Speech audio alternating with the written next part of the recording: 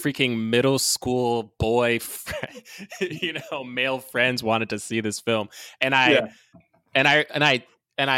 told them I was going to go, and then my dad was like, "What movie are you seeing?" Like 30 minutes before I was leaving, and I was like bedazzled, and he was like, "Is that the movie with the devil?" And I was like, "Yeah," and he was like, "You think you should be seeing that movie?" And I was like, "No." Your dad practiced like psychological warfare. Oh, yeah, he was real good at it.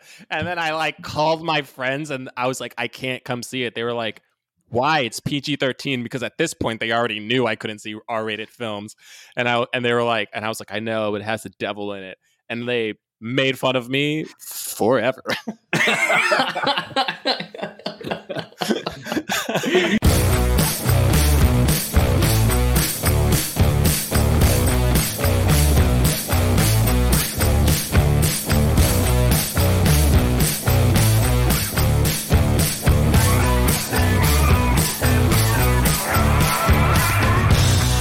Everybody, and welcome to another episode of Growing Up Christian. I'm Sam. And I'm Casey. And Casey has to keep it down today. I'm at an unsecure location, and so I'm gonna have to use my NPR voice, and really get into your ear. Yeah, it's making me horny. It's weird. Me too. I'm self-sufficient in that way. Okay, Casey, I'm going to throw you right into it because I had forgotten. Last week we didn't get to do an intro because of scheduling conflicts and technical difficulties. But a couple weeks ago, we were talking about mission stuff. I mentioned the missions cruise that my wife had gone on in college. But you had a missions trip story that you were pretty excited to share. And so I'm just going to go ahead and make you tell that right now. Yeah, so I think it was the summer between my junior and senior year. I think it was. My church was big on missions. They supported a lot of missionaries. Some of them were like, if they're good Christians, they would be, right? Right. The gospel. Well, missions is great because if you are very convicted about missions, you can throw some money at that, and that doesn't require you to do anything, which is pretty cool. It doesn't cost you a Saturday or anything like that. But so they supported like some Americans that were abroad. They also supported some people who were just like ministers and stuff in their local country. And one such family was in Mexico. It was like this old American couple that had gone down there years ago and had worked with local churches or something doing, I don't know what. And then they were really tied in with this Mexican family, and the husband was like the pastor of the church down there. So we planned this big missions trip where we were all going to go down to Mexico via bus. So we flew from Michigan to El Paso and then took a bus like 10 hours over the border into a city called Parral, I think is pronounced. I don't know. No one's going to check your geography. Well, okay, so our mission was to minister to the Mexican youth through basketball. Nice. Yeah. Because if there's one thing that we knew, it was sports. Our school was full of gifted athletes. Take a bunch of suburban white kids and bring them to a place where where they can do that when they want to from suburbia, and then bring them to a place where that's just what they do probably all the time. Yeah. We were not good at sports at all. I mean, I started on the high school basketball team from 5th grade all the way through my senior year. And I was 5'6" or less the entire time. And most of the time couldn't run, more than like 30 feet at a time. My jump was non-existent. None of us were any good, and it took everyone to play. So everyone played, or else we didn't get to have a team. Oh, one of those. Yeah, that's That is how my foster son's sports teams went this past year. It was like, if not their football team was like that, like so few kids are playing. Obviously, COVID had a factor in that. But I'm like, I went to their first game and it was like, I look at their team and then you look across the field at the other team and they have like 4 times as many players, and you're like, oh, they're not going to be able to sub out anybody. Yeah, that's about how it was. So they were like, hey, look, we're going to do 2 things. We are going to we're going to enter you guys, our team here, in a basketball tournament in Parral. And then the rest of the week, we're going to be doing basketball camps for like the kids there. And you guys will help teach the camps, which, sounds fine, right? So the basketball tournament was first. We drive like 10 hours into Mexico watching pirated movies with English subtitles. I remember we watched The Incredible Hulk, like not the Edward Norton one, but the one where Eric Bana fights poodles and schnauzers or something like that. You remember that one? Yeah, that one was like that was like the first one they made in that first round of like, we're making Marvel movies, right? Yeah. That was, I tried to watch that 3 times and I never finished it. Oh, dude, it's bad. Yeah. I think it does have Jennifer Connelly in it, so it can only be so bad, but I remember I was sick with a stomach bug and I tried to watch that movie and I still couldn't get through it, even though I had nothing to do and I was on the couch and there were no other movies to watch. I just turned it off and was like, I'm just going to sit here in silence. This movie's that bad. And I had zero taste at that point. I wasn't critical of film in any way. And for me to be that bored during a movie meant that it was pretty horrendous. Yeah, the one that we watched on the bus was definitely filled with a camcorder in somebody's lap at the movie theater, like Super 8 style. It kind of turns every movie into a found footage sort of feel, Oh, yeah. I could never watch bootlegged movies. I never was able to do it. I hated that like feel of someone like just recording it and now it's so much easier. I used to actually have to smuggle in a camera in the back. Now, like back then, now it's just like people just like hold up their phones and record for 2 hours and it probably comes out like pretty decent quality. Yeah, maybe. I haven't checked in on pirated movies in a while. Yeah. But I bet you're right. So we get to Parral and we stayed at a hotel downtown and stuff, which was it's a nice place. And the first thing is the basketball tournament. So in order for us to get into this tournament and have enough people to play and stuff like that, like everybody had to play. So all of the boys played. Some of the leaders played as well. And I don't know what we thought.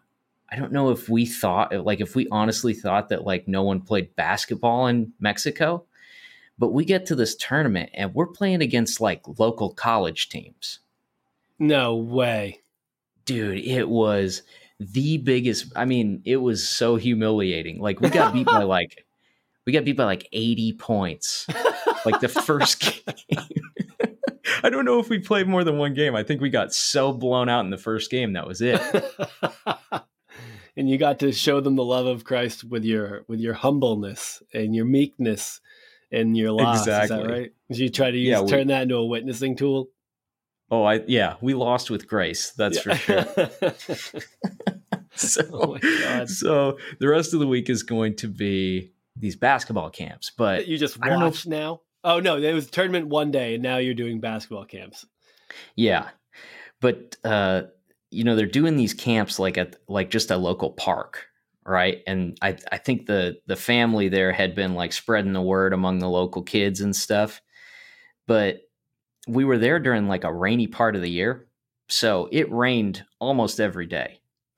So we spent like a week down there and we only did 1 day worth of basketball camps. It was a lot of ministry in 1 day, but still, you definitely got your money's worth for what you spent on the trip. Definitely got. Certainly would not have been better spent skipping plane tickets and food and lodging and stuff and just sort of giving that money to the local community. That's lame. Nobody wants to do that. I'm sure each one of your plane tickets, I'm sure the cost of each one of your plane tickets could have dug at least 3 wells for communities that didn't have clean drinking water. Like, I hear what you're saying, but like, what would I get out of that? That's true. And did you take pictures while you were there? I took a few. Yeah, So, I had the wind okay. up camera. Okay.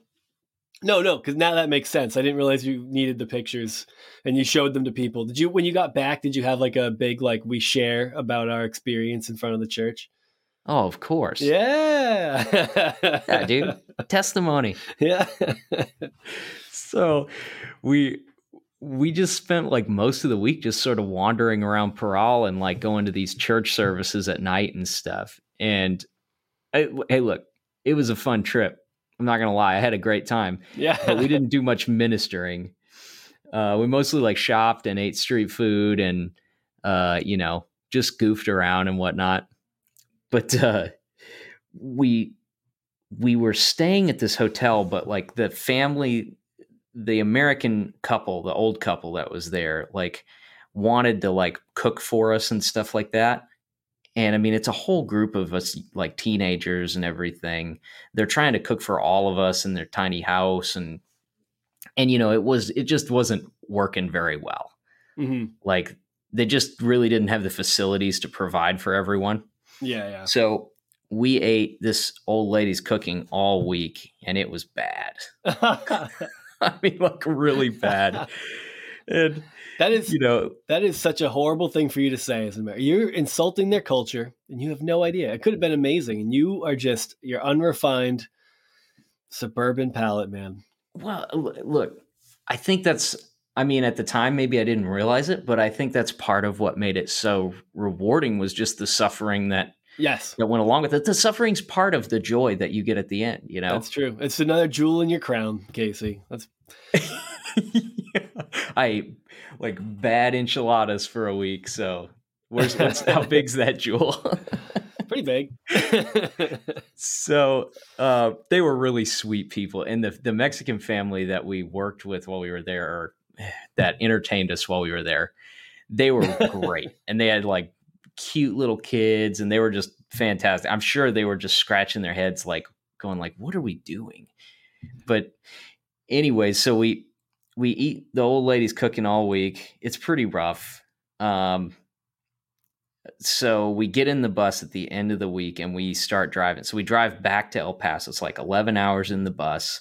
Oof. And like all the typical things when you leave the country that people tell you, like don't drink the water and stuff like that, right? Yeah. I thought I had done that. But I don't know what happened to me during that trip, but something got in me, some sort of demon. It was a demon. It was something bad. That was more the pain and suffering I'm talking about, I guess, than the cooking. It was weeks of suffering. Yeah. So we get back to El Paso and they want to take us to dinner, right? And where's the best place in the world to take a whole group full of starving teenagers? There's an old country buffet there. You guys have those up there? Yeah. I've been to one. I don't remember where they are, if they're like in New England or if I hit those in Virginia. They weren't exactly on my like premier destination spot list. Well, that's so good. I didn't make it to them too often, but I feel like I do remember them as a child. When I was in 6th grade, we thought it was like the greatest place ever. Country buffet. But yeah, as you get older, you kind of get disenchanted with buffets, I think. Yeah. I mean, if you're going to a buffet and you're spending less than $15 for that, you're probably not eating at a great buffet. Right. So we go to Old Country Buffet, whole group, and like, I don't know a lot about the restaurant industry, but I can tell you with certainty that they lost money that night.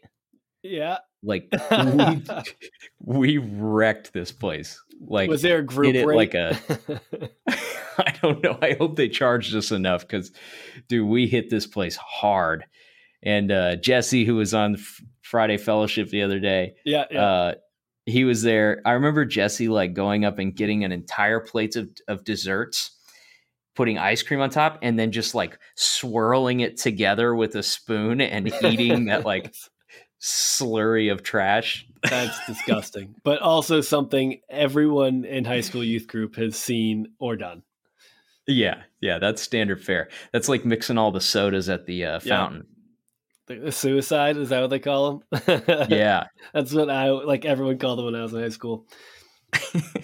So we go back to the hotel afterwards, and we're all just like taking you probably had to take us in wheelbarrows. We like couldn't walk. We ate so much. And it's getting pretty late. The pool at the hotel's like one of those, the building is laid out like a hollow square, right? So there's a big courtyard in the middle, and then all the rooms are outward or inward facing into the courtyard, open air, right? So you've got like open staircases going up to each level, and then you go all the way to the bottom, pool's there. The pool's closed. They've got all the lights off and stuff, but there's nobody around. So we're like, let's go swimming. So we all change clothes. We hop the fence, and we're hanging out in the pool. And I remember like everybody's down there, like pretty much the whole group. And I remember like we're swimming and having fun and stuff. And I just felt like this twinge in my stomach. And I was like, oh, ow. Okay. All right. Well, I'll see you later, Yeah. And I kept swimming. And then it happened again. And this time, like if the first time was like it tapped me on the shoulder, the second time was like it just like gave me a titty twister. Like it was like, oh no, this has to happen now. So like I get to the end of the pool, I climb out, I take off, and I'm kind of on a light jog. I round the corner and I start going up the stairs. I slipped and fell on the stairs. I get back up. I get to the top because we were on the third floor, if I remember right. I run back to the room, and I don't have a key. One of the other kids has a key, and he got really sick of everyone else during the trip. So he was really not feeling the whole thing anymore. Very ready to go home. And I'm like, dude, open the door. You got to open the door. You got to open the door. And so he's like slowly like getting the keys out and shuffling through them. I feel like he had like put them on a key ring for some reason. I don't know. He's a strange guy. Anyways, he finally opens the door. I like bolt in. And of course, there's like 4 of us or 5 of us sharing a room because, that's how it was. Oh, yeah. I like run into the bathroom, slam the door. I go to like tug my swim trunks down, but they're tied like really tight around my waist because I was like paranoid about jumping in and them like coming out. Oh, like, yeah. My butt popping out in the pool. That's a regular in front of fear. That's you got to make sure that thing's tied tight. You don't want to mess around with that. That's experience talking. Like I've seen that happen. I've seen some butts. Yeah. At youth group activities. But I tugged once, tugged twice, and that was it.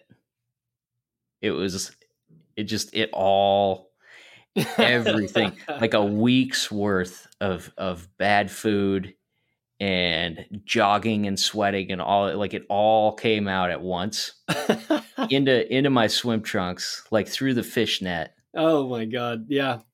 And it was like, I don't know if I've ever panicked like that. Like I've been in some dangerous situations.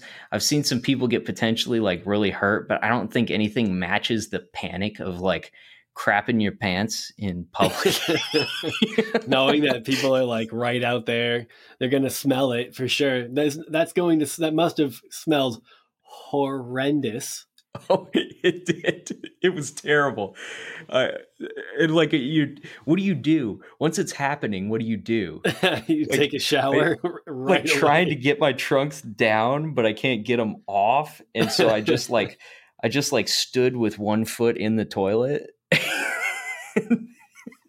Just the whole thing was a disaster, and yeah, I just like transferred to the shower and spent like 30 minutes just trying to wash the shame off of me.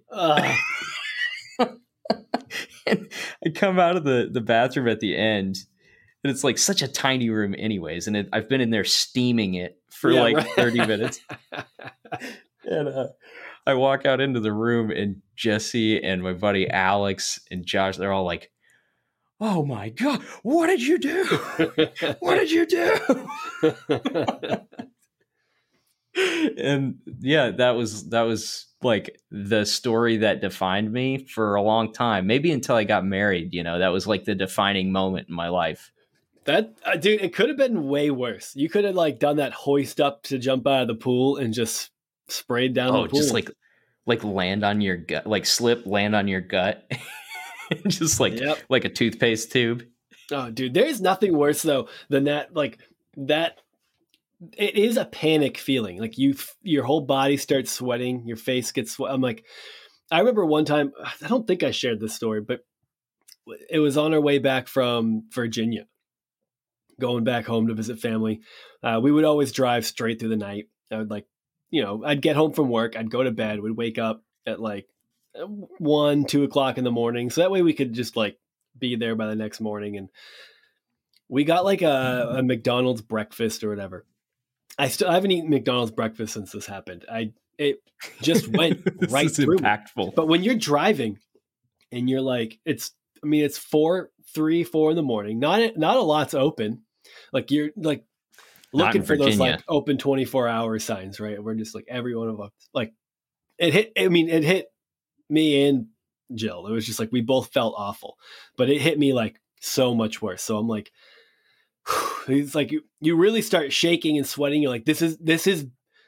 I have to deal with the fact that I might shit my pants in the car right now. Like, and then what do you do? Like, or I have to get out. I got to pull over, but you keep thinking like, I'll just make it to the next one. So finally we get to a gas station that's open, and I like run to the bathroom and go to pull the door open, and it just doesn't move because someone's in there and occupied, and you're already inside now. Like you're not going to it's not like you're on the highway. You could just pull over in the dark and shit on the side of the road or something, and then have to figure out what to do. Yeah. You start eyeballing the women's bathroom and thinking like, would anybody know? Yeah. It's not a crime. Does it lock? I mean, I could. It's definitely, I don't think it's a crime, but I'm like, it maybe pacing. Should be. Yeah. I'm pacing. You shouldn't do that to a women's bathroom. Yeah. And of course I made it. I was fine, but that gives you like an existential panic of like, and everyone's experienced that of like, this is the moment that might shit my pants publicly. I mean, you had that moment, so congratulations. But yeah, that was the first instance of like, oh no, something's wrong. Like, I think I'm sick. And dude, like I worked for my parents at that point during the summers, and they had their warehouse like behind our house, but it was maybe like 200 yards back, and there was no bathroom in the warehouse. And I just remember like working out in the warehouse and like 6 times a day having to jog 200 yards up the hill to get to the bathroom and like barely making it every time, but at least it was home.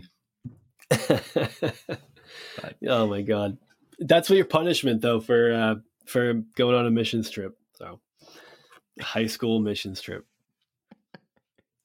It was a rite of passage. High school missions trips were like rites of passage. Name a kid who didn't grow up in like if you grew up in an evangelical church and you didn't go on a missions trip, then you were a rebellious kid that didn't love the Lord. Is what that comes down to. Right. Yeah. Like it was something that had to be done, if nothing else, just so your parents could get rid of you for a week. Yeah, and I mean, kids, I definitely was like, I thought I wanted to do it for the right reasons too. I'm like, oh, I really want to be part of this. I think this is a good thing. But I know like a big part of that was just wanting to go on a trip. Like I didn't travel. It was a way to go on a trip. And I even remember having an inner conflict over it, thinking like, I want to do this. It's fun. But it can't just be fun. Like if it's just fun, then I'm going to feel really guilty, and I need to make sure that, I'm doing all the stuff that I can to make it worth it. And when you could have just, but I was homeschooled. There was no senior trip and I never did a spring break in college or anything like that. So like, that was it for me. Missions trip was my only, and my honeymoon. Those were my only experiences outside the country. Yeah, I think a lot of people were like that. Yeah. I know my wife, April, she's going to be on the podcast here in a week or so, and she went on a big trip to Nicaragua when she was in high school. And so I know that was like one of the few big things she ever got to do as a kid, and that's how it was for a lot of kids. But I feel like short-term missions in general are usually not great. If you're going in the United States, like I remember some of the kids from church, there was like some bad flooding in the Carolinas or something like that one year. And so they all went to the Carolinas and they helped like clean up some of the wreckage and stuff like that. Like that, that sounds good. Yeah. It's just, it gets weird when you've got a cumulative like 25 grand worth of plane tickets and lodging and travel expenses and stuff like that to take a group of 15 kids to Mexico so they could play for basketball for an hour and then, just screw around in the city and pretend that like it's serving the Lord. Yeah. Yeah. There's a pressure on youth pastors to orchestrate missions trips too.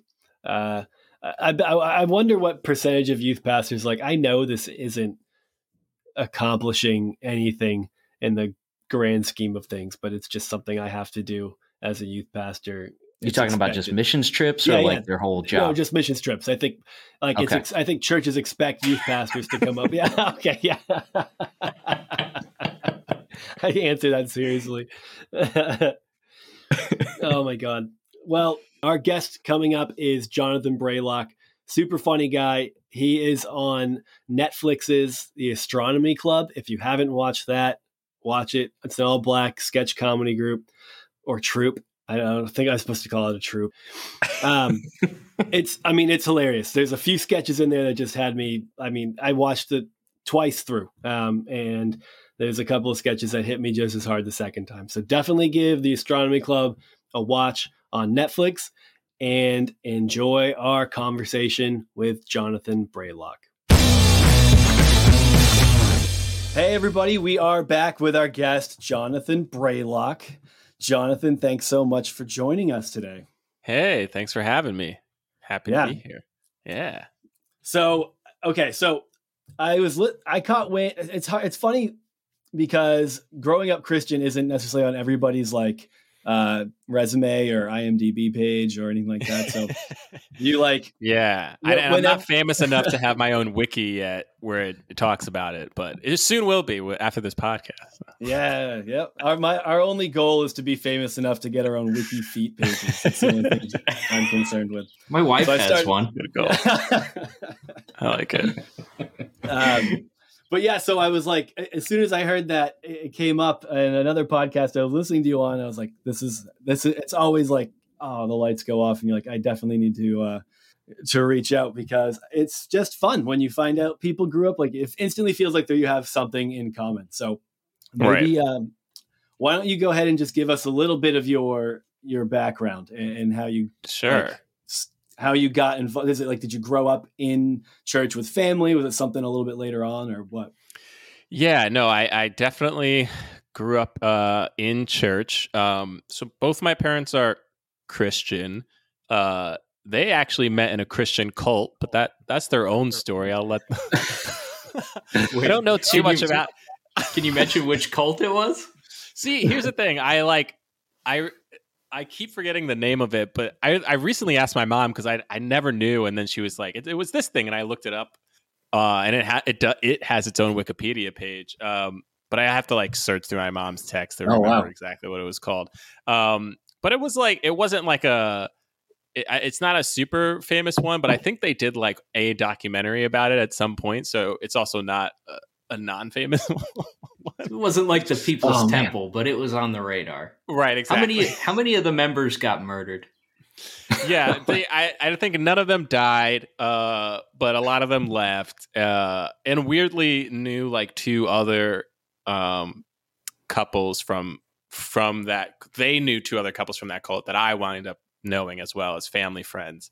And they also, I think they weren't supposed to like have relationships with each other, and they all did. Yeah. Not they all did, but some of them did. You can only have relationships with the cult leader. Is usually how that Um, Casey knows a lot about cults. He likes them a lot. So I bet if you just said the general like the general area, I bet. Oh, he I'm already sure if knows I it. dropped the name, then you would know. I just don't. I just gotta find it. But during this interview, I'll find it and I'll say. But like, but it was kind of strange. I haven't talked about this publicly, and here's the thing: my parents always somehow find every single podcast that I do. So they're, hey, mom and dad, our story is gonna be out there. But essentially my dad was the one who like took my sister and I to church all the time, and I was born in New York, so we went to a church called Times Square Church. It's in New York City, fairly big church. The founding pastor is David Wilkerson, who wrote the book what's it called? Crossing the Switchblade. Crossing the Switchblade, yeah, Which was a movie as well. Yeah. And I think started like the World Teen Challenge, another kind of, anyway, well known in the in evangelical circles. Yeah. And so that was a church that I grew up in my whole life. We wound up moving to Jersey, and we still went to that church because it was only like 20 minutes away. And yeah, I mean, like I didn't. It's interesting. I don't know. It's my entire life, so I'm like trying to figure out where to even begin. But I was very Christian, and I felt like, I've heard other people talk about this, but I felt like, even though ostensibly most of my friends were also Christian, because like 70% of America is supposedly Christian. Like, right. I felt like I was the one who was more Christian than them.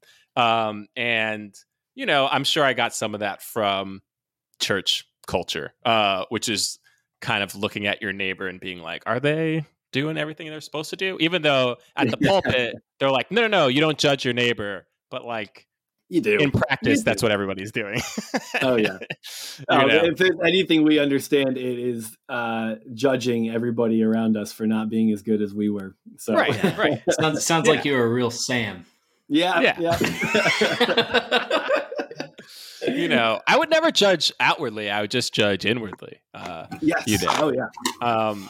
I also, when I started doing stand-up, I joked about the fact that, like, when I was young, I thought the rapture was going to come before I like was an adult, really. So I never planned to like have much of a life. I was just like, yeah, I mean, by the time I'm 22, we're all going to face the judgment. Because it was kind of put in the church that I think, like, whether they wanted to or not, who knows? I was a kid at the time. I'm just processing it from that POV, but it was very much a lot of focus on the end times and revelations. And when the Left Behind series came out, everyone was like, yeah. Did you read those? This is it. I read the first one, and then I was like, okay, this is fine. I watched the Kirk Cameron movie, and I was like, that was a good movie. Yeah, I think the book. They did like a kids version of all of them too. That's right. And I was given those, and I think I probably read like 10 pages out of it and gave up. But I did take to the Kirk Cameron. I mean, not that what. Yeah, he did the first one. Yeah, Nicolas Cage was the one years later. Yeah, so I didn't to the see Kirk that Cameron. one. Yeah, I missed that one too. I just passed. Nicolas Cage has really lost me in his later years. I'm just having a hard time with his movies. Yeah, I mean, he's gone off the deep end in more ways than one, for sure. But it's funny to what you were just saying, Sam, about like, whenever I hear somebody grew up Christian, I mean, that's how I felt growing up. Like, whenever I felt like some artist that I liked was Christian, like Lauryn Hill, like being a Christian and like having an album where she like kind of like talked about God, I was like, oh, like this is amazing, and like when I found out Denzel Washington was Christian, I was, like all these people were like, oh my God, this is awesome. Like, and I also, cause I always wanted to do acting since I was very young. And in the church that I was going to, there was a lot because it was on Broadway. Literally, Times Square Church is in Times Square, so it's literally on Broadway. It is this old theater that used to be a musical theater, center where the last musical that was there before it became a church was Jesus Christ Superstar. And so they talked about that all the time. Like, we took this place from the world and made it, a temple. So, so I also got a lot of testimonies from people who were talking about how, they were actors and then, they felt the calling of God to leave that world. And I was always like, wait, what? That's the world that I'm trying to get into. I'm confused. But I also felt like God was calling me into acting. So it was interesting. I also wound up doing a lot of plays there. Some of my biggest first plays were at church, and it was technically at a Broadway theater. So. Was it the people who were called out of acting? Was that just because it was such a worldly thing and they felt guilty about it? And then they had to tongue kiss somebody, and so they're like they had to quit the movie, and say swear words. There were always when you were talking about finding out people were Christian and actors and stuff too. It's like I remember when I found out that I guess like Brad Pitt's brother is like a missionary or something like that. So like, I remember when I first heard that, it was this big deal. It was like, oh my God, like, you think it's like this godless thing. Like they're Christian adjacent. Like we should start praying for him. He might get saved. It's like, you probably grew up with this to some degree too. And it is funny. Like to think of everything in terms when you're younger and in it like that, as when everything's in terms of just Christian and non-Christian, like it's a binary. And exactly, yes. And getting so pumped when people fit into that box, like it feels like it just knocks down walls and eliminates the gray area of your life. Did they make a like big you're allowed to? Yeah, go ahead. I feel like we had that to some extent, but like where they get really excited is if they found out an actor was like a Republican. Yeah, like when they found out John Voight was a Republican, they're like, John Voight, he's the best, and I'm like, who's that? The guy from Anaconda? What? That's true. A lot of times finding out they're a Republican in Hollywood was just as big of a deal as finding out they were a Christian. It was real. It was like a real stressful time when Mel Gibson went on that racist rant. Yeah. Because everybody's like, God, we really can't afford to lose a team player here. He made Passion of the Christ, man. Come on. I know. The one R-rated movie we were allowed to see at Liberty University. Exactly. What was your parents, were they like pretty, did they like really groom through the like stuff that you were allowed to watch and listen to and things like that? So like yes and no. Like I remember not really being allowed to watch the Power Rangers, and like one of the most vivid memories I have as a very young child was like two memories, both connected to the Power Rangers. One was a friend of mine lent me a VHS tape of the Power Rangers for me to watch, and my dad was like, I don't know if you should be watching this. And I don't know if it was more about the violence or more about the like, I think it had, I personally believe it was less to do with it being violent and more to do with being like magic being involved, because they have like talismans that transform them into Mighty Morphin Power Rangers. Yeah. And so I remember my dad saying like, I'm not going to tell you can't watch this. Just know that, like, is this what God wants you to do? And my like 4-year-old self was like having a moral dilemma of, should I watch this show that my friend asked me to watch, but I don't know, but will God hate me for it? So I didn't watch it. And then I remember I don't know, who knows how much later this was, but I remember going to a kid's birthday party and everyone was playing, and then like at one point, the mom was like, all right, we're going to watch Power Rangers. And everyone was like, yay. And then I like went up to her and I was like, I'm not allowed to watch it because I'm Christian. And she was like, oh, do you want to just go into Sean's room and play with his toys? And so I was like playing with his toys by myself in this room while I'm hearing the cheers of other children. That is a traumatizing experience. And then I kind of was like sneaking to go watch, and then every time I heard a doorbell or a knock, I would bolt into the other room because I was riddled with guilt for watching 5 seconds of the Power Rangers. Dude, did you ever do something like that and then feel so guilty that you confessed to your parents? Oh man, that's a great question. I don't know. I probably not, honestly. I remember like 2 times that I did that. One was we went to somebody's house for like a church small group thing. Mm-hmm. And they had a Super Nintendo that they like let the kids play, and we were playing Mortal Kombat, which I was not allowed to play. Oh yeah, and so I no in my house too. I had like a tearful confession afterwards, and then I went to this kid Larry's house. I might have told this story before, but they watched MTV, and I was definitely not allowed to watch MTV. Like they watched Celebrity Deathmatch. Oh and yeah, it was like the Backstreet Boys versus the. Gosh, what was it? What were the girl band that wore the big shoes? The Spice Girls? The Spice Girls. I think it was them fighting the Spice Girls. Dude, that was a show. Everyone watched, even if you weren't supposed to. I had a friend that was like you would do everything you weren't supposed to do when you slept over his house. So I had to telling my parents that I felt like, oh, we like played Grand Theft Auto and like seeing how that was going to go over. My parents never really cared. Like they kind of just gave us that pass when we were somewhere else. We were also a little bit older, but it still was like we had to let them. I had to let them know. I was more the one to confess about stuff like that. My brother never would have. But Grand Theft Auto, I remember being the scary one because that was the game no one was allowed. Right, garbage in, garbage out. John, when did you start? Oh, go ahead. Oh, I was just gonna say I just had another memory of. I think in 7th grade, all my friends went to see Bedazzled with Elizabeth Hurley, who plays the devil, and Brendan Fraser. I don't know if you remember this movie. I forgot about that movie.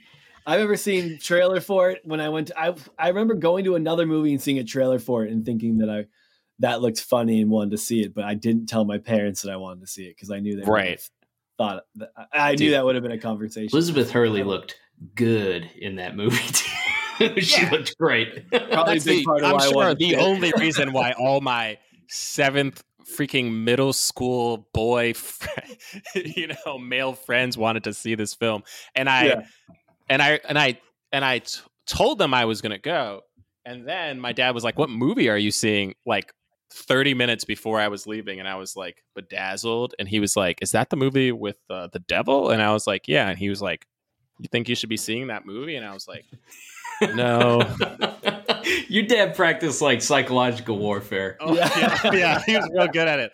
And then I like called my friends, and I was like, "I can't come see it." They were like, "Why? It's PG-13." Because at this point, they already knew I couldn't see R-rated films, and they were like, and I was like, "I know, but it has the devil in it," and they made fun of me forever. You didn't end up going, is what happened? Didn't go. Guess what? Have never seen that movie. Oh man. I also never saw Bruce Almighty. Same reason. Oh, interesting. That was a good one too. I got a pass on that one. I think that was my aunt. God is in it. It's good for God. Yeah. I know. My church was like, mocking God, how could God be a black man? No, I'm just kidding. They didn't say that, but some people thought it. Some people thought it. Yeah, I know for a fact some people thought it. I didn't want to be the one to bring it up. No. So you knew you wanted to do acting, but you didn't feel like you wanted to drift into comedy at that point? Was comedy a later thing where you felt I loved comedy, but I didn't like I guess I didn't necessarily think I could do it, or I didn't know what to me comedy was stand up, and I was like too scared to do stand up when I was like in high school or even beginning of college, I was like, It's oh, I respect stand up, but I can't do that. That's felt scary. I feel like that first super time out scary. would be the most. I can't. The first time doing it sounds like an absolutely terrifying experience. Yeah, for sure. I remember the first time doing stand up. I remember it vividly. I'm sure it's because it is a slight trauma. Casey's given it a shot. It hasn't gone super well. I've done it a few times, and didn't go well. I think 4 times I've done it, and after the 4th one, I was like, maybe this just isn't for me. Too old to be getting this kind of ego beating. Yeah, man, it's relentless. You really just have to be okay with just people staring at you and not laughing at things you're saying to explicitly make people laugh. You're like, I expect people to laugh, and no one is laughing. Yeah, I know. And everyone's looking at me like, that guy is not funny. Yeah, that's it's hard enough to talk in front of people when they're just deadpan and you're trying to get a reaction to even just gauge that they're paying any attention. Never mind the purpose being to solicit laughs and just getting just terrifying stare downs. Oh my God. I don't think people like understand how tough it is to like come up with jokes in that fashion, because like when you're if you decide you're going to do that, you spend days thinking about like this thought that you think is funny. And by the time you get there, you don't think it's funny anymore. Like you're so sick of thinking about it. And then you go up there and say it and nobody laughs. And like, you're like, oh, well, I guess I give up on that one. I don't know. Yeah. So you're saying you didn't really get into like try stand up or get into comedy till college then, after college? Yeah. Basically I got into comedy because, my friend Rami and I, who is now famous, we, along with my friend Kyle, we like just wanted to make stuff. We had all gone to the same high school, and we were all like itching to create things. And I just kind of started watching these 2 guys who were going to NYU with me. They were a little older. They had a sketch group called Britannic, which is a fairly popular sketch group on YouTube. And those guys wind up writing for SNL and It's Always Sunny and a bunch of stuff. But like they were making these funny videos, and I was like, oh, this looks fun and easy to do. We could just like make funny videos and put them online. And so that's what we started doing. And then I realized that sketch was an entire world. And so I, kind of started doing research, and it was like, oh, right, this thing called UCB that I've heard people talk about. Like, let me go check it out. And then we were like, oh, I think the first show I saw, Jenny Slate, it was like Jenny Slate's one-woman show. And then she was on SNL like literally that fall. And I was like, okay, wow. And we saw like other people, like we would like go and see improv at UCB, and then like all of a sudden those people would pop up in commercials and things like that. And I was like, oh, it looks like this is a path, Yeah. There's no real paths in the entertainment industry. So like anytime you see anything that remotely looks like something you could follow, at least that's how I saw it. I was like, oh, this. And then I realized there was so much freedom in comedy and being able to express myself, and not having to wait for other people to say yes for me to act. I could write my own stuff and then do it. And then, and I, like I said, I'd always loved comedy, and like, I guess like my comedy training was like recapping Simpsons episodes for my friends and just like literally telling them every single joke like that I saw the night before. I remember once my friend Mark was like, dude, I saw that episode you were talking about. I was like, oh yeah, it's hilarious, right? He was like, honestly, no, it was funnier when you said it. And it wasn't. I watched it and I was like, this isn't that funny. But John was so excited when he said it. I thought it was great. And I was like, oh, so, that gave me a little boost of confidence that I could at least do comedic timing somewhat, or, but yeah. I listen to like so many podcasts with comedians, and I keep hearing them talk about how like New York is in like a comedy boom right now. Is that been your experience? Now? In the pandemic? Well, yeah, maybe not pandemic, but like maybe leading up to the pandemic, it sounded like there was just a bunch of people that were really, really good that were regulars in New York. I think maybe what they're talking about. There's a lot of people who are like getting their own shows, and like there are a lot of people who are like getting put on that were grinding in the comedy scene for, honestly, some of them not that long. Yeah. Some of them I'm like, hey, you only been doing this for 3 years. How'd you get your own television show? But no, like a lot of very funny people who are getting jobs, and there's a content boom that's been happening, for like 7-8 years now, and it just keeps. The pandemic made it even bigger. It was like, at first I was like, oh, the bubble's going to burst soon. And then it was like, no, because everyone's going to watch all the content that there is and then be like, we need more. So here we go again. And there's more streaming services now than ever. So yeah, I guess in that sense, that's true. It'll be interesting to see what the like live comedy scene is like, because there's going to be, there has to be a rebirth. Some theaters closed, and theater is just slowly opening up now, I guess. Like, but yeah, it'll be interesting because like nobody really could do live shows for like, unless it was like outside and somewhere or on Zoom or Instagram Live or Twitch or something. But that sounds awful. Awful to do. I agree. Did you continue to go to church and stuff like after moving out from your parents and while you were like doing comedy? Oh, Was yeah. that still a thing? Yeah. So, I mean, up until, I guess, like, I'm trying to think. So for a long time, all throughout college, I refused to swear in anything that I did. So I didn't swear in college at all. And so there were several times where I got into spats with professors, acting teachers, who assigned me scenes that like had cursing in it, and I was like, I can't do this. And for the most part, it was fine. The weirdest thing was like my senior year. There was this like outside director that they brought in, and like literally there was one swear word in it, like that I didn't want to say. And at first he was like, "That's fine," and then like a week later, like called me into his office, like by myself, and like laid into me about how I was disrespecting theater and the playwright for like not using the playwright's words. Wow. And I was like, I don't know what to tell you. Like I've already had this conversation with like, the dean of our whatever, year or students, whatever. I remember the title.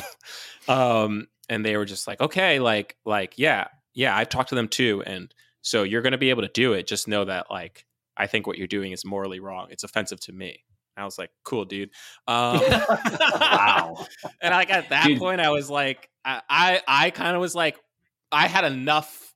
I was old enough to be like, what this person is doing right now is utterly insane. And like, even if they're right, like in a macro sense of like, it shouldn't matter and blah, blah, blah. Like just on a personal level, like you're a teacher, man. Like who are you to tell some kid what they're, like to go against their personal beliefs and then try to guilt them into, I don't know. It just felt, so one of the things that's funny to me is like, as I've deconstructed my own faith, I've also been looking at like other belief systems, it doesn't even have to be religious, just political belief systems or other lifestyles that people live by, and seeing the same kind of things that I didn't like about Christian culture in those places too, and realizing, oh, that's humans. Humans are so like we like things our way, and when like our identities are threatened in some way, we just like we can't stand it, and you see it like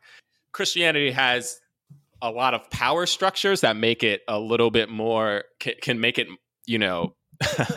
more what am I trying to say, like it could hurt more, it could hurt people a lot more because of it, and it's deeper, but like it's the same thing. And if you're some political ideology or other religions, or even things like whatever new age spirituality or all this, I always find certain hypocrisies or like judgments. I don't know. And when I see that, I don't know if it's the comedian in me, but I just like, I see the connections and I'm like, oh, that's so funny. We're like kind of like all going through the same thing.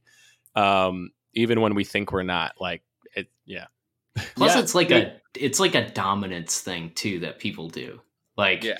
And you see it all over the place. Like if you golf with a group of guys, there's always that one guy that like is going to get mad at you for like picking your ball up instead of hitting it into the hole. Like when you're right next to it, it's like, come on, man, you got to respect the game. Like there's like a dominance play in being like a purist at whatever you're talking about. Right. And those people drive me insane.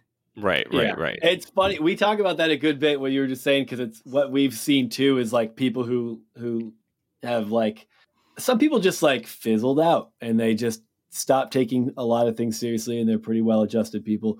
But what the people that you can see who go from like Christian to like this like alternate shift of being on like a polar opposite and taking the extreme and being like, if you think this, say this, believe this, you should just unfriend me now and save me the time because I'm not going to fucking talk to you again. And you're like, that we invented that. Like we, not even that bad. It's like, it wasn't even that bad. Is like, at least they'd still associate with the world. They just feel pity on it. And now it's like the other extreme is just like, we can't have any association with you because you're a plague and it's going to hurt our image. Yeah. Our move. Yeah. I mean, and that it's so funny because I've always been somebody who like, I like questioning things. I like arguing. I like debating. I don't do it. I do it in a different way now. Hopefully a healthier way, but like, I've always been somewhat of a skeptic, for instance. The thing that kept me in Christianity was finding there were like all of these smaller kind of arguments that people were having that I was like pointing out the hypocrisy in their way of thinking without fully looking at it in Christian, culture. But some like things like people would always say like, oh, religion is the cause of all world problems. And it was like, I was like, what? Like that is so utterly false and like provably false. You know what I mean? Like, but people would just like, they say these things and so it was like that kind of stuff. And like, I got into apologetics at one point, which I don't know if you guys ever went down those rabbit holes. Is you boys with Lee Strobel? Did you read Lee Strobel books? Lee Strobel. Yeah. I a little bit. I was more like, I mean, C.S. Lewis was obviously like what I first started with. And then there's this guy, Ravi Zacharias, who had like a podcast and like he had a couple books that I went down. You know what I mean? Like there was a lot of that stuff. I in high school, I remember we were learning about evolution and I was like asking my dad all these questions because I was like, dude, this doesn't make any sense. Where do the dinosaurs come into the Bible, dude? And I don't, like, we gotta figure this out because dinosaurs are real. Like, you're not gonna tell me that they're not. And my dad, I remember, got me this book, a VHS tape about creationism. And I watched the video, and there was like some interesting, it's just surface level points that these people were making, and I was like about how like water can disrupt the accuracy of carbon dating, and there was a worldwide flood, and blah blah blah. Yeah. Obviously, when you do more research outside of that, you'll see that carbon dating isn't the only way that we know how old the Earth is and how old different periods are. But at the time, it made sense to me, and I somehow was able to convince one of my high school science teachers to watch this video, like play this video in the class, because I argued with them about how it was actually against separation of church and state if they didn't play this to give an alternate theory on how. You leaned hard into that. Yeah. I was homeschooled, but if I was in your public high school, we definitely would have been best friends. You would have full on God's not dead just on him. Hard. That's yes. hilarious. Oh yes. 100% God's Not Dead. I was so mad when I watched God's Not Dead because I was like, get better arguments to this kid, man. Oh, Kevin Sorbo's character is so weak. I can't believe he dies at the end of that movie. That movie is that I was like, when I watched that film, I was like, dude, did the Christian who wrote this hate non-Christians? It feels like they hate them. Like, it was like, you wanted this atheist to die? Yeah, just the biggest prick in the world. It couldn't just be like he gets saved. No, he has to get saved while dying. Well, that's like always the play is like, well, you can subscribe to all of this stuff while things are going well, but the minute you're on your deathbed, you're gonna right. Deathbed Christian, kind of a Ted Bundy type story. You mentioned I don't know if you're familiar enough or connected to the world still, but I think it was a big enough story where our boy Ravi Zacharias had a lot of skeletons in his closet. Yeah, did you see all that? I didn't go hard into it, but I remember peeping it. Oh yeah, it was pretty bad. Really, it's goodness. It's one of those like. It's interesting that he was such a highly respected and well revered man, and dude, it's like a few years after he died is when like the shit hit the fan there, and it's like, oh fuck, that's what we've been supporting. That's a dark feeling when you realize when you support monsters like that. It makes you kind of. So the last church that I was super involved with was Hillsong, New York. Carl Lentz? You guys, yeah. I mean, there's no way this is still his cell phone number, but I had his cell phone number. Like I didn't know him that well, but I met him and talked with him, and he like texted me once, and I was like, oh, my pastor is in the cell phone. But I had left Hillsong. I'll say I guess it was like 2.5 years ago now. Okay, that's pretty recent. For a lot of different. Yeah. For man, I've been on a journey. But yeah, man, it was not surprising. But also just like not devastating for me, but I know I know how devastating it must be for so many people because you really put so much faith into these leaders who are telling you all these things, even when they're telling you not to put faith in them. The culture still kind of demands it. And also because people are trying to live at such a high moral level that feels impossible for most people to live by, like this moral code. And then when you're like, well, that person's doing it, and then you see that person isn't doing it, it's hard to not feel utterly betrayed, Yeah, and they're just like also not doing it on a more extreme level than you've ever not done it in your life. It's like that's what's even worse. Dude, right. It is like it's like I was feeling guilty because I watched porn and you were out here like abusing people.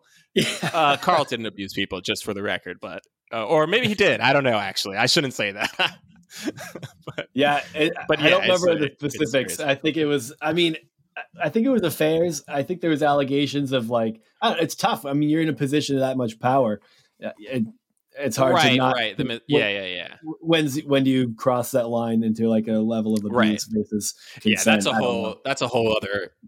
Yeah. Right. Let's just unpack that. Yes, that's true. 20 minutes. Dude, these megachurch pastors are like 80s rock stars. They just got groupies that they're trying to bang. Right. Oh my goodness. I know. And see the problem, and here's the thing. What's so funny is that, when I first started going to Hillsong, but my parents were cool with it, and for the most part, and most of the people I knew from my other church were cool with it. But I do remember like going to a service with some people that I knew from Times Square Church, and they were just like trashing it because it was in a nightclub, and they were like, why do they need to feel like, why does this need to be cool? And why were they playing instrumental secular music, during the forced fellowship, which is what they used to call it. And then they changed that name. And I remember just thinking, like, why do you care about that? Like it was just it felt so surface level. And yet those people can turn around and be like, see, we were right. Like that form of Christianity is wrong. You know what I mean? Even though things like this happen in all forms of Christianity with every denomination and every, you know, but I think it's like that level of infighting amongst Christians and the feeling of superiority that certain denominations feel over others, like that in and of itself was one of the huge reasons that allowed me to kind of step back and be like, oh, just because like the church says something is right or wrong, like doesn't mean it actually is. And like I think I'm going to start to separate who I think God is and what God is saying from like this ancient, you know, I mean, like it's not even, the thing is that like the Christianity has gone through so many different levels and stages that we connect to it, but we don't actually. I mean, I don't know. I can go on and on about this. But. No, I think you're right. Actually, I mean, you go on as long as you want. You don't that we can take this any direction because this is kind of what we do here. I think you are. It's like what we are connecting to is so growing up evangelical in mind. I mean, it was like your typical like white bread evangelicalism, and it's you're taught that you're connected to this, like conceptually to this thing that's been around for 2,000 years, and then you learn more and look around, and you're like, no, this is about 150 years old. What we're doing here, like it.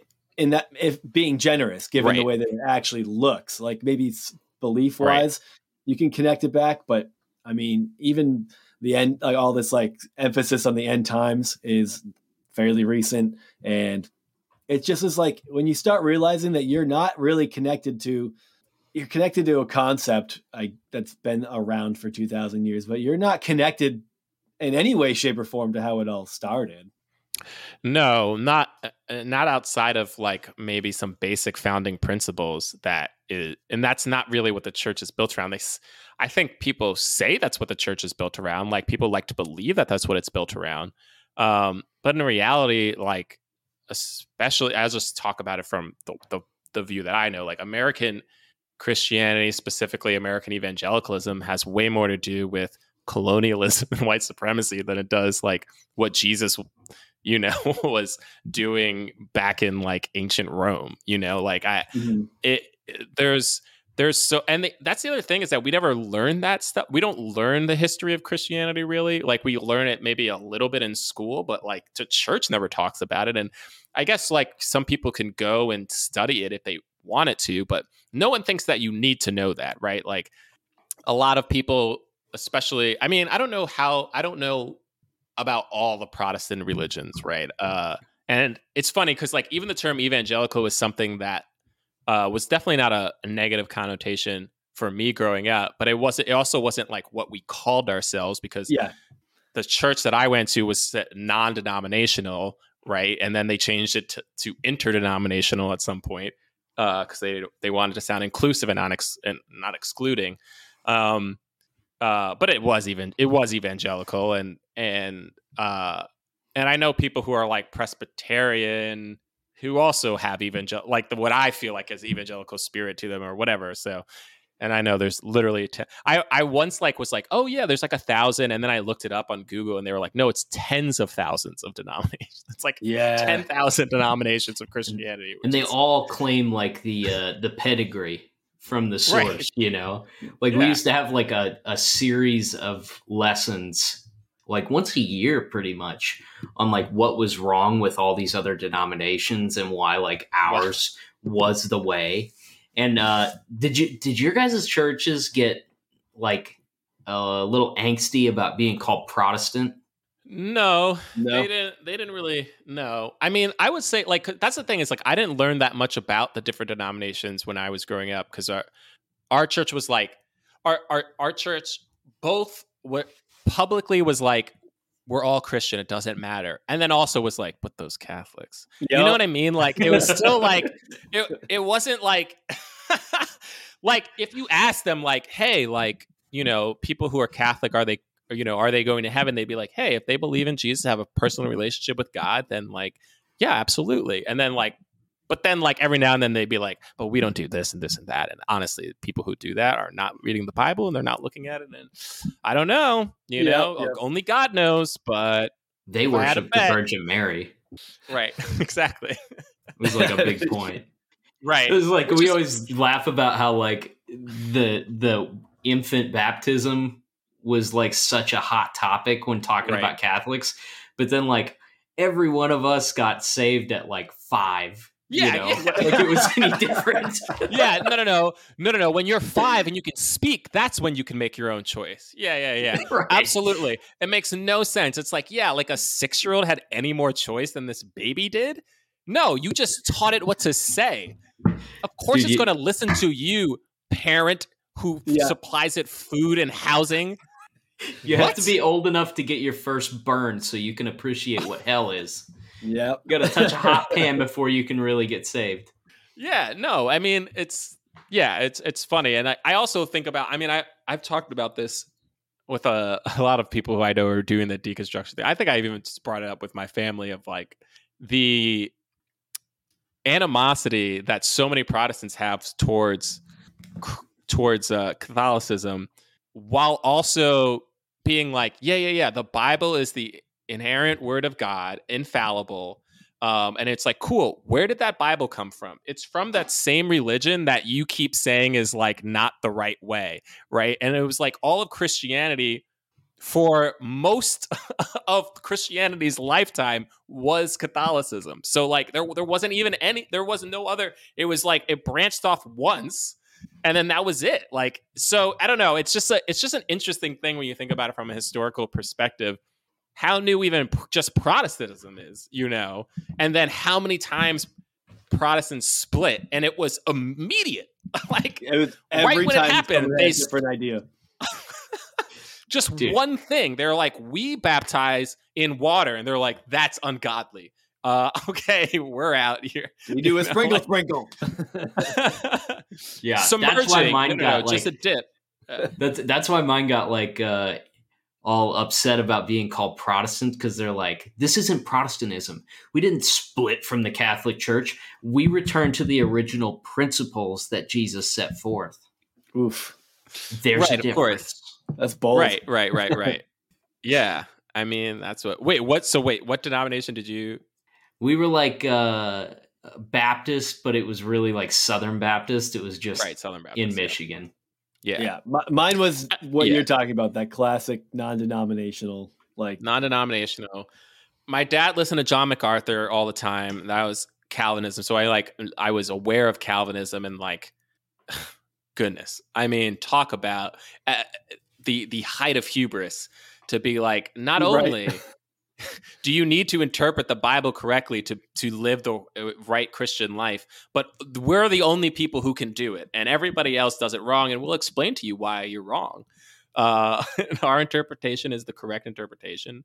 I mean, yeah, it's. And then you can't do anything about it because you're predestined to be wrong anyway. So let's just move on. Yeah, predestined. God chose us to be right and chose you to be wrong. Yeah. There was like a splinter group that my friend was a part of. He ended up leaving the church. He's an atheist now, but his church didn't even believe in evangelism because that was like trying to take God's will into your own hands. Like people were either saved or they weren't, and there was nothing you could do about it. So just don't worry about evangelizing. Everybody that's important is in this church right here in this geographic location. Everyone else is wrong. Yeah, I mean, what's funny about see, when I hear things like that, I'm like, yeah, I realize so many of these offshoots are just people like following the logical conclusion of like one point that they decided like is the main one, and they're like, because at a certain point, it's like, yeah, if you are really into predetermination, then like I can make a logical argument that like, yeah, why are you evangelizing? That's you trying to affect God's will. God's will be done whether you do something or not, and so what's the point? I mean, I don't know. It's like there are so many things like that I don't know. It really how you are told to look at the Bible completely affects the way that you read it. and it affects what you pull from it, and the parts that you concentrate on, and the parts that you're like, well, that's not really what we're focused on. And you're like, why? It's like, no, because this part supersedes that part. And it was like, well, what if I say that part supersedes this part? I remember that's where the predestination thing goes every time. It's like, if we're going to go one way or the other here, you got to explain away a lot of scripture verses. And that's when people start going, well, if you look at the original Greek translation of this word, it can mean these 6 different things. And I think in this context, this one that backs up my point is probably the correct pronunciation. It would have to be. There's also one that was like, well, it talks about this 5 times, but talks about this about 20. So, 20 outweighs 5. So obviously we just go with that. That's the only way to right. It's just more. Right. And it's like, well, didn't Paul write that 16 times? So it's like, and God let him. So whenever you get backed into a corner, you always just be like, look, maybe our imperfect human reasoning just can't make sense of this. And we'll have to wait on God to explain it to us someday in eternity. Until then, let's just assume I'm right. Yeah, amazing. I remember I think I had a John MacArthur Bible at one point, and he had all these footnotes, and it felt like a Bible that was like dedicated to like making the assertion that the Bible is infallible. There are no errors. There's no contradictions. And so like everything that is contradictory, and like he would have some footnote about it. And the thing always sticks out of my mind was like the different tellings of certain, stories in the gospel. Obviously the same story, but like the number of people differ. And then like he would be like, well, clearly like this person is only talking about the leader, the person who spoke for this group of people. And so they didn't need, that's why there was only 2. But in actuality, there were 3, but the 2 spoke. And that's why this one says 2 and that one says 3, but it's the same. And I was like, what? Yeah, dude. That's the funniest thing about like this whole idea that like the Bible is completely infallible, 100% true as it says. It's as it says it is in the scripture. Because like in no other context would you argue about that. It doesn't. Yeah. And I'm like, it doesn't even say like because it said. There's a part in Revelations that talks about, but I'm like, who is the Revelations isn't talking about the entirety of the scripture. It's talking about the book that we assume John wrote, right? Like it's this part. It's not every part. And then they're like, well, no, there's all these things like the Bible is used for like discipline, correction. I'm forgetting the exact verse, but I'm like, there really isn't.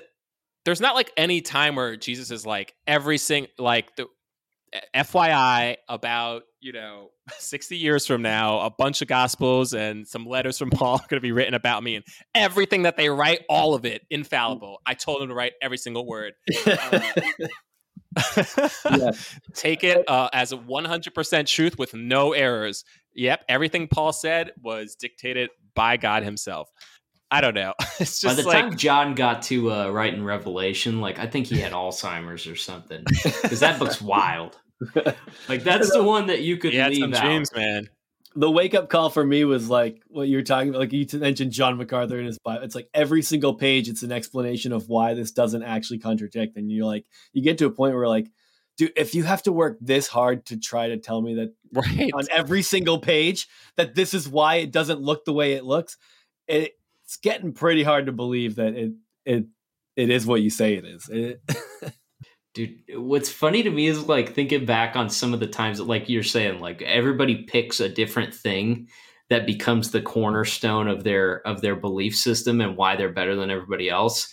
And then like individually people pick up on like little bitty things that they make a big deal out of, like explaining to you. Right. Like sometimes it's like a gospel related thing, but then I remember at Liberty, there was this awful girl that was in my sister dorm that April hung out with when I first met her.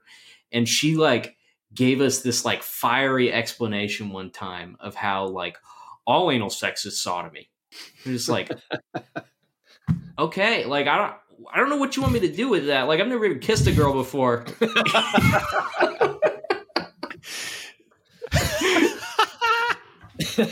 But that Oh doesn't my mean you haven't had goodness. anal sex, Casey, because you don't, at Liberty, you can get there before kissing. We've seen it. Yeah. Not I mean, it's physically. funny because it's like, that's, and also when I found out that like there were people who were like having anal sex to like say that they were still virgins, that also is like that level of like, we're trying to, I don't know. Yeah, It's the just, loophole. Yeah.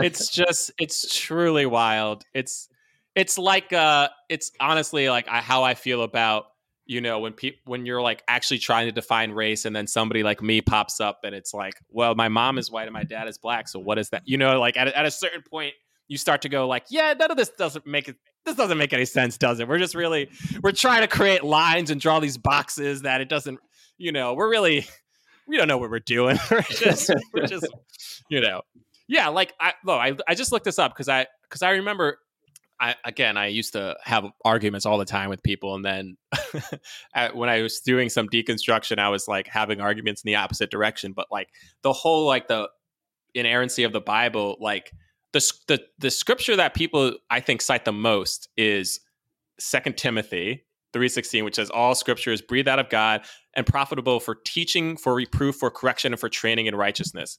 Nothing there says that it's infallible. You know what I mean? Like even if you take that like literal word for word value, like God wrote that, like that's still not saying that, there aren't any errors here. I don't know. Like there's just even when people are taking the Bible so literally, even after reading like two different creation stories, like right off the bat and going like, well, wait a minute, like what this story and that story are different. So what's going on here? And being like, oh, maybe it doesn't actually matter. Like that's not the point. The point isn't for you to like look at this and, try to draw some scientific conclusions from it. I don't know. People are, it's strange, man. But I think for me, it's all about people wanting certainty, right? And so many people they want to feel like they're safe, secure, they know what's happening.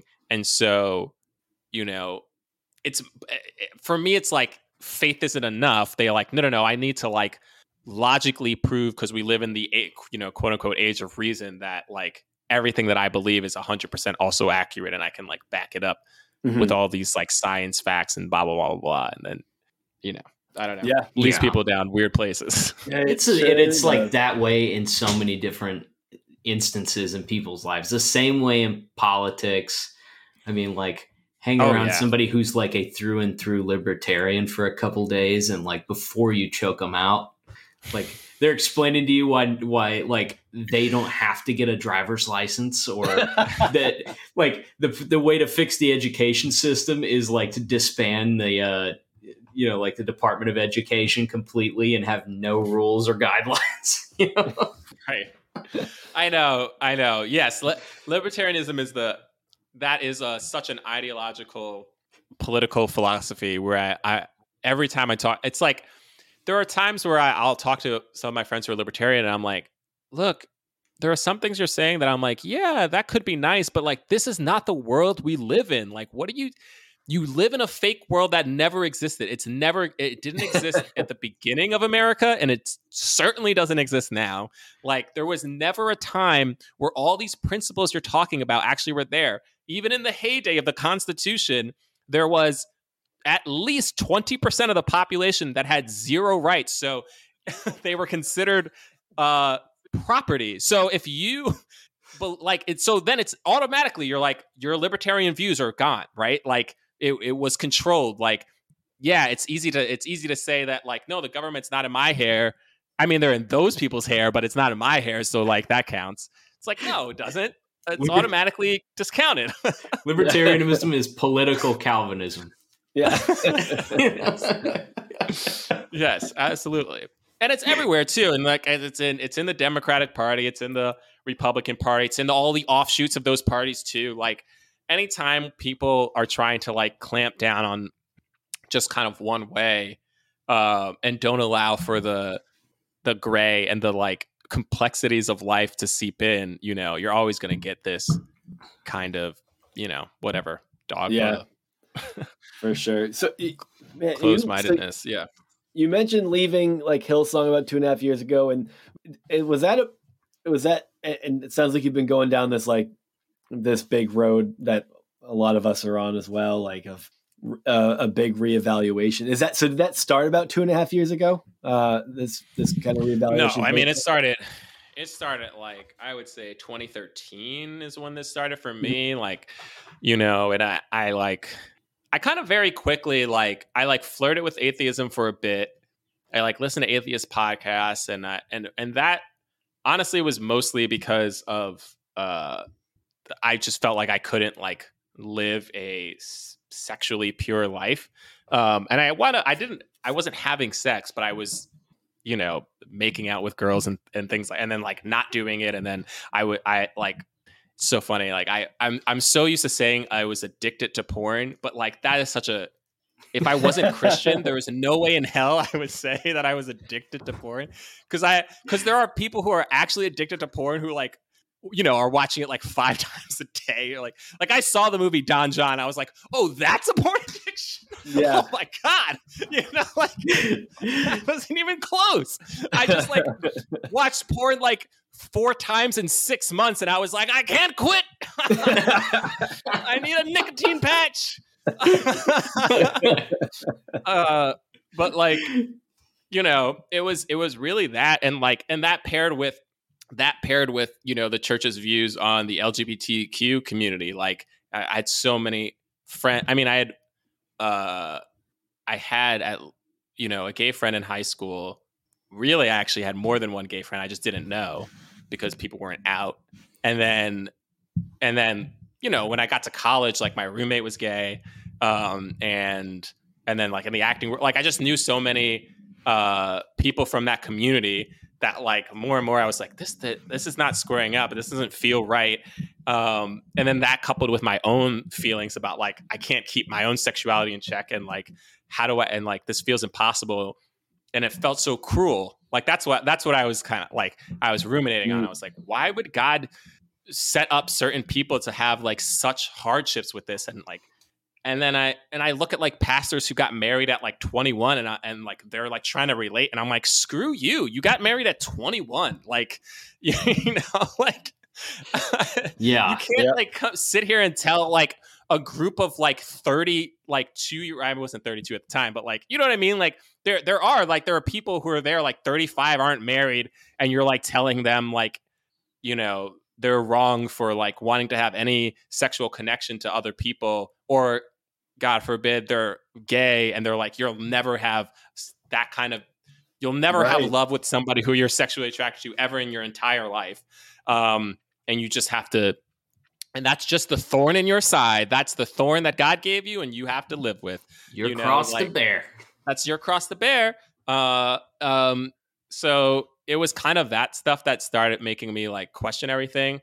But I very quickly was but I so strongly felt God is real, and the principles of Christianity in terms of love your neighbor as yourself, and the idea of forgiveness and compassion and reconciliation and redemption, all of that stuff I still believed in and felt so strongly was a part of life, and so and I did believe in a higher power and all this stuff. So that's kind of what kept me in. But then Hillsong was a new birth, because it was when I first started going to Hillsong, I didn't really care about the coolness of the church. Was actually the annoying part. It was more other than the fact that there were a lot of young attractive people who went there, that I liked, but but it was the rock music I didn't care. I was I like gospel. I don't like Christian rock that much. I grew to like some songs, but I was just this is not why I'm here. I'm here because Carl, who I really did would come on stage and be none of us are perfect. Just you don't need to be living some sort of perfect life for God to use you and do other things. And the focus was more on helping other people and less about even though the focus in the church was they would always do an altar call, it was very evangelical. It felt like the messages were more about just helping others and like not trying to weigh yourself down with guilt, and then the Hurricane Sandy happened when I was there, and so we helped people a lot in the Rockaways and stuff like that. So that was like kind of giving me new life. But then I was also like kind of doing my own deconstruction. So Hillsong was kind of a part of that, because Times Square Church, I felt, at least for me, was so intent on looking at yourself and like all the sin that you're doing and like how you're not living righteously and this and that. And I was so focused on myself. It just felt like such a selfish version of Christianity. And so Hillsong felt less selfish. And then like, then I started dating, who is now my wife, Tessa. And she was very spiritual, but didn't have any practice in Christianity at all. And so she was, even just being in a relationship with her was what I was told not to do my entire life. Of you were unequally yoked, my friend. Can't be unequally yoked, and then breaking down that verse and being like, what does this mean? And like, oh, I've heard that term the whole time. Like I said that, and she was like, what does that mean? And I'm like, I actually have no idea. Oh, it's about oxen? Like what? It's about some freaking board that like takes two oxen, and when they're plowing a field, like, and one is weaker and the other is stronger, like it's not good for the plow, like, which is like an interesting sexual metaphor, antiquated image. That I was like, I kind of looked at it and I was like, well, this, I don't know, I interpreted it differently, and so I told my parents, and they were kind of like, we trust you. And I was like, oh, that was surprising. And so they didn't say, are you sure that's what God wants for you right now? Yeah, I mean, they definitely did. They 100% did that. My dad pulled the old Power Rangers tactic. Pops is up to his old tricks.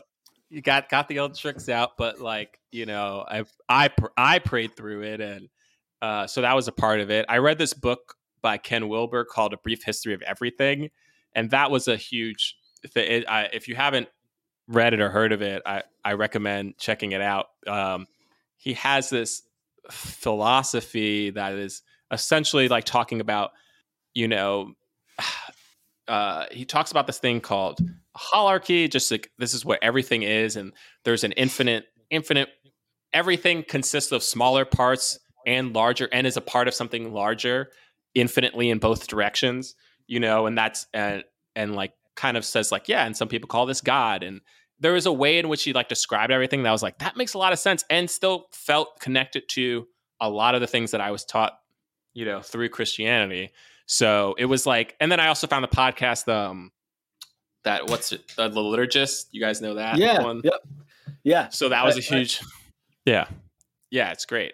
That was a huge part of it. And I had, one of my best friends, Wes, who was kind of going through the same thing. And, and then more and more realized, oh, there are other people going through, like the Liturgist podcast helped me realize that.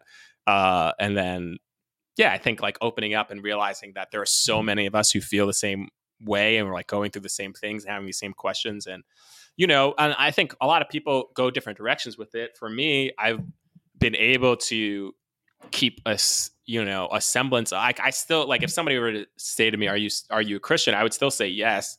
I just like am not subscribed to the same kind of Christianity that I was before. And I'm not, and at first was like interested in like helping to reform it, I guess, and then realized that that's already a denomination. Yeah. So it was like, you know what? Like, maybe we should stop this whole denomination thing and like just be like, look, you can be whatever denomination you want. And at the end of the day, I really do feel like God is working things out with everybody in their own way. And I'm not overly concerned with other people's lives, especially people who I don't know, which is another thing about Christian culture that bothers me so much. Is like how much people care about people that they have zero investment in, like, and no personal connection to. And and that definitely reflects on a political scale as well, where you're just like, Certainly. is this really about you? Like, is this really about God? Like, it feels like it's just about you combating your own, because you don't want anything to question your own, identity or your own belief system. So you attack other people so that you can like prop up your own belief system. That's how I feel about things sometimes. Well, it's funny how like church, like such a big part of it is the community aspect of it. I mean, that's the only reason that that you would go to a church for the most part is like, yeah, you're here to listen to sermons and stuff like that. But you're really there to like hang out with like-minded people. And I think back on like how little time we spent talking about like how to have like beneficial, like good relationships with other people. Like we spent no time talking about like what it means to like be somebody's friend, Right. And consequently, like when we started disagreeing, all of our friendships fell apart, because it's just everybody is so focused on like, well, if we don't agree on this, I mean, this is a cornerstone of my, not just my political or religious beliefs, but like my identity. And I just don't see how there's room for you in my life if you don't agree on this thing, Yeah, it's funny. John, I'm similar to you in that I still call myself a Christian. I still go to a church too, and I think what made me feel fine, like I had moved from one to another and had a bad experience at one, and that's where that was kind of like that's where a major shift started taking place in me. This is probably 8-ish years ago. But finding a place, so Casey, one of the things you said is like even being around like-minded people. And I think what I finally felt in a good place was when I found the only thing that was like-minded was that people were interested in having conversations, even if they disagreed. And finding that space to me was a big deal, where you could have all of those conversations. I mean, I know some people who still go, they'll just show up from time to not we've done anything since the pandemic really, but people who would show up who don't, they're like, I don't even call them, like, they don't call themselves Christian anymore, but they still found like a kind of a family there where it's just like, they know that everyone there accepts them for who they are. And it's not about like because I used to have this feeling of like, I need to be friends with all these people. And like, that's what this idea that community is like real friendship. And I'm like, I just get something out of being there with people. And I might see them once or twice a month and have interesting conversations, but there's still a connection. And there's like just a genuine conversation happening. And there's no expectation that anybody lands in one place or another. And that was really meaningful to me when I found that. And it still is. I still appreciate that. I like that. Yeah. Yeah. No, I agree. We like, Tessa and I were like going to this church in Brooklyn that is actually I think is Presbyterian, but like flies like a Black Lives Matter and rainbow flag outside of their building, and they're like what I guess is termed now as a progressive Christian church, and with like a very social justice or like bent to the messages, and that has been nice to see. And also I think what you're saying is true. Like so much what both you're saying is true.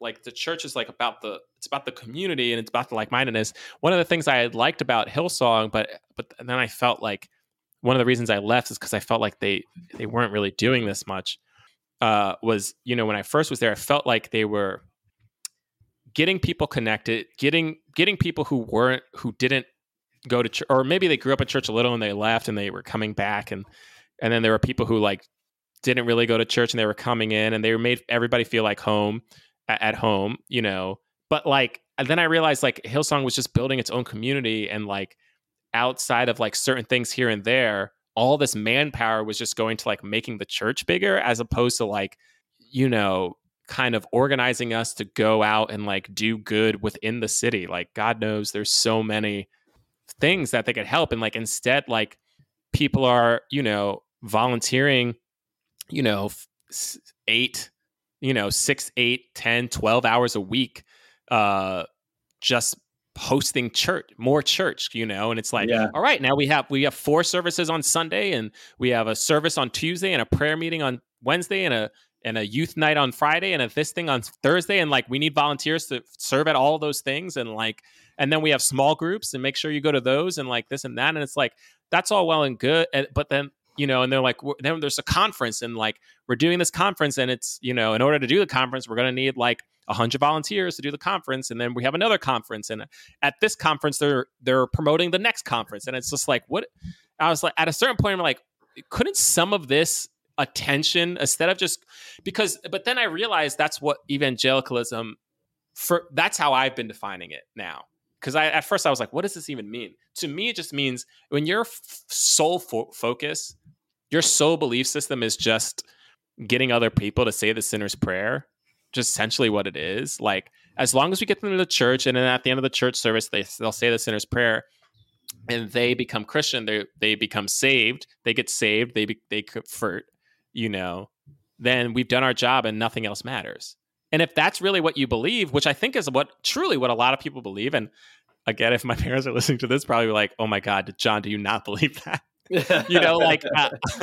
Like if that's what you believe, then like, of course, like all that other stuff is like, yeah, it's nice, but you don't need to. And I kind of have heard people say that to a certain extent of like, you'll be like, oh my goodness, this is horrible. Like all these people are dying over here, or like the immigrants at the border, or like all these like trans kids are dying, or whatever, like the thing, like all the world problems that are happening. They're like, yeah, that's sad, but like at the end of the day, all that matters is, are they saved? And like Jesus is going to come back, and the rapture is going to happen. So like we kind of don't need to do anything really. Like all that stuff is nice, if God tells you to do it, then you should.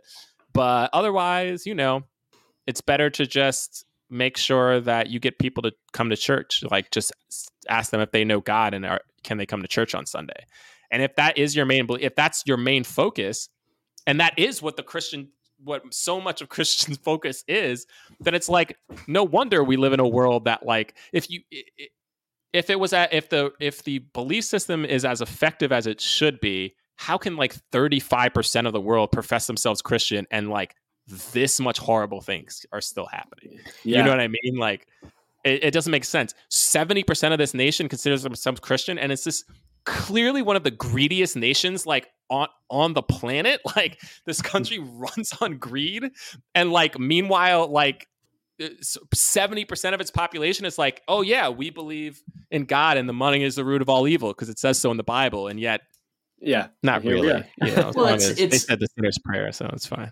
It's like a hierarchy of convenience, because it's just like with when it comes to politics, like abortion is such a useful tool in politics, because like whatever happens with all of this other stuff, at the end of the day, are we killing babies? Okay, well, like I have to vote over here, and I don't have to really think about that, because this trumps that 100% of the time.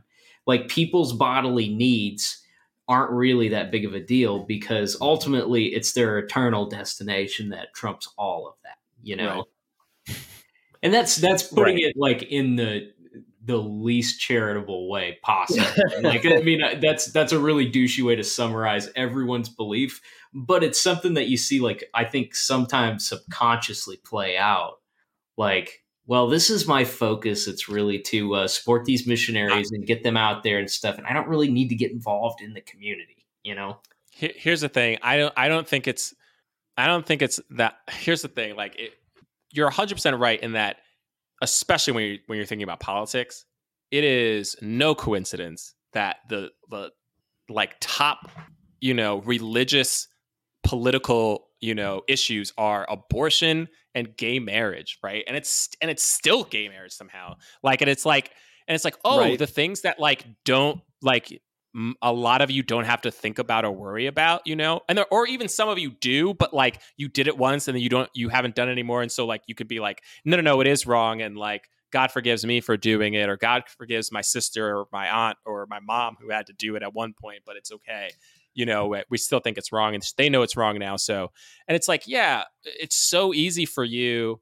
It's so easy to concentrate on that instead of like all the other things that Jesus was actually talking about. It's Jesus like wasn't mentioning that stuff at all. But all the stuff about helping the poor and, you know, housing the homeless and feeding the hungry. And you look at the numbers of America and people are like, yeah, but there's really nothing we could do about that. It's like, oh, okay. So you can forcibly make sure that two people who love each other can't get married, but the act of just like giving some more tax dollars to, you know, house some people that are homeless, you can't do that. Like, I don't know. You're right. It's like, it's politics of convenience. And that's the thing. And that's when the world sees the hypocrisy of people who claim, you know, to be Christian living these certain lives. It's like, of course it has the reputation that it does. How could it not, you know? The sad part is that so many Christians also believe that and are like, yesing, you know, and even saying it from the pulpit and yet still doing the same thing. Like it's like nobody thinks it's them. Everybody thinks it's somebody else, you know? Yeah. I don't know. Yep. It's funny. I remember you probably heard the same thing. It's like when you talk about, you know, healthcare problems, homeless, like trying to like reallocate tax dollars to these social ills. The church is responsible. Like, well, that's not the government's job. That's the church's job. Right. And then you're like, well, the church isn't doing it. So the solution to it is the government should tax the churches and then only use that money to do the things that the church is supposed to do. And they don't have their loophole anymore. I'm all about that. Dude, I'm all for it. Like, I keep thinking about that. Like, you know, if a church is actually like being of service to their local community and they're taking all of those offerings and then putting them to work with their local community, like, by all means, go ahead. You know, people paid taxes on all their income and then they chose to give it to, you know, whatever, that's fine. But like, yeah, when all of it is going towards like lobbying for specific legislation or, you know, just all of the ridiculous things that have no impact locally. Well, I don't think you should. Or just their own pastors' pockets or their staff, or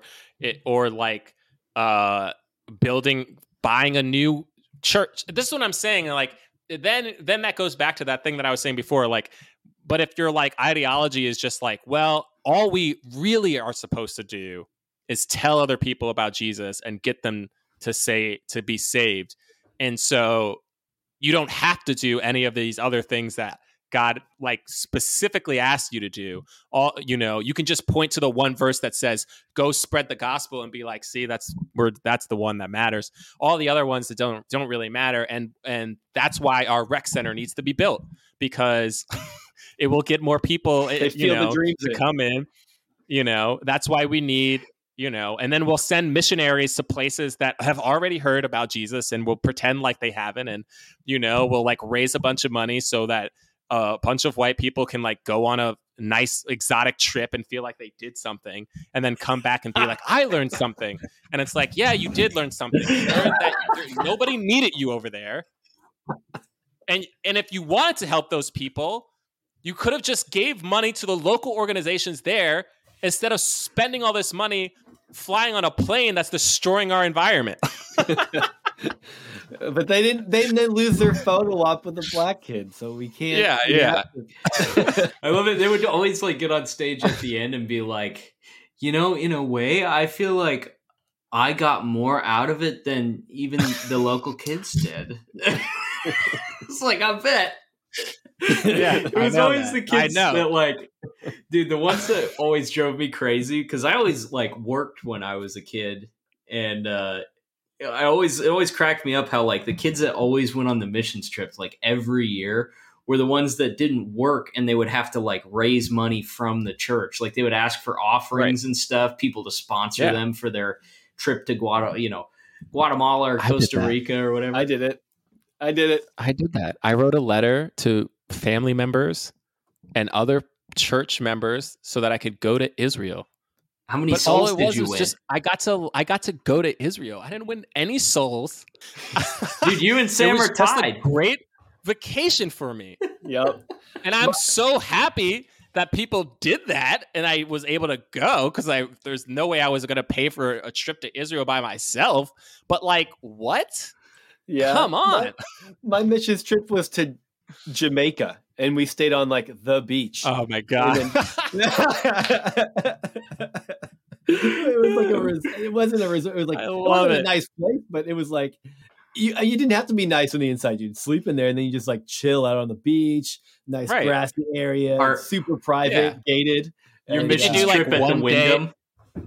We did a VBS at a church in the area. A VBS because only. Did you do like one day of like hard labor?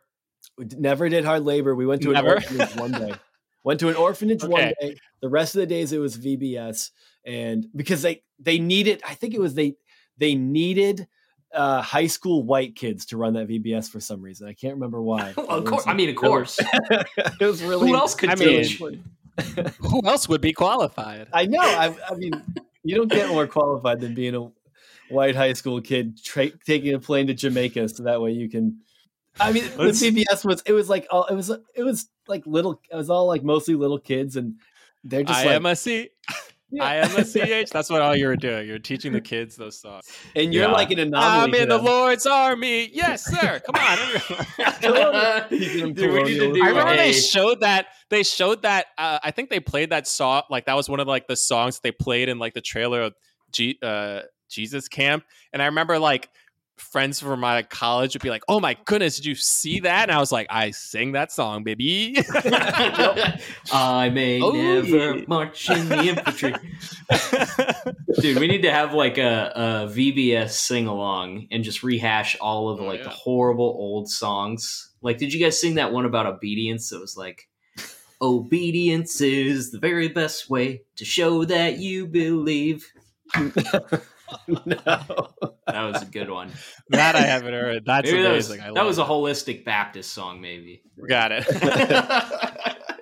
Oh my god, man! But yeah, John, thanks so much for hanging. This has been an absolute blast. I really appreciate you sharing your story, and this has been a good time. So yeah, it's totally worth the phone call I'm going to get from my parents in approximately 1 to 2 weeks. Yeah. That's about when this will come out. Some people's parents just ignore that it exists, I mean. Yeah, no, that is. This is what my mom will do. My mom will be like, "I heard the podcast," and I'll be like, "Cool," and then she'll be like, "All right," and now she's gonna be like, "I heard you say, I heard the podcast." She'd be like, "Are you still addicted to porn?" Yeah. Don't worry, I'm married now. Everything's okay. Oh my God. Yeah, it's great to meet you, man. And do you have some things you want to shout out? Tell people what you're up to right now. Sure. I mean, if you like listening to podcasts, if you like movies, I host a movie podcast called Black Men Can't Jump in Hollywood. It's on Apple, Spotify, where you get your podcasts. We just talk about movies of leading Black actors in the context of race and diversity in Hollywood.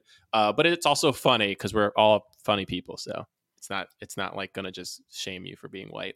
And then I know people are concerned about that. I heard people going, uh-oh. And then you can follow me at John Braylock on Twitter and Instagram. Oh, and if you haven't seen, there's no way you have. I have a sketch show called Astronomy Club, the sketch show on Netflix. So you could check that out. It's a fun show. Which is fantastic, by the way. I watched the entire thing straight through and thought it was hilarious. And then Thank you. 2 days later, I had a friend come over and we were talking. He hadn't seen it, and we just sat down and watched the whole thing straight through, and I laughed just as hard the second time. So, dude, the skit where it was like rehab for magical Black people in movies. Oh yeah. And there's like the lady in the wheelchair or something. She's like, "Isn't anybody gonna heal me?" And they're like, "Not today." You have that your resting creek face sketch killed me. Yes, thank you. I was dead, man. I couldn't. Yes. So, yeah, everyone definitely check out that show. It's fantastic. If you watch it and don't laugh, then you're the problem. I love it. Gotta laugh at one. I mean, there's at least one sketch in there for you to laugh at. I'll be honest. There were times where I was watching it. And I'm like, I don't know if this one's. I don't know if one's not for me. I don't. Yeah. To be honest, I felt the same way. There were certain sketches I was like, I don't know why other people think this is funny, but one of my group members does, and here it is. I mean, other people are like, that's my favorite sketch. Yeah. No, I'm like some of this. I'm like, this seems like it's like going. It seems like I'm too much the wrong, like I guess culture. I'm too white. Yeah. And I was like, I think that wasn't for white people. Like for sure. Oh yeah. There were definitely some like that. Yeah, absolutely. It's like me trying to show my dad a Tim and Eric video. Yeah. And I'm just like giggling, and he's like, I don't understand. So he just sits on people's laps, like I don't get it. All right. Yeah, guys, thanks for listening, and we will check you next time.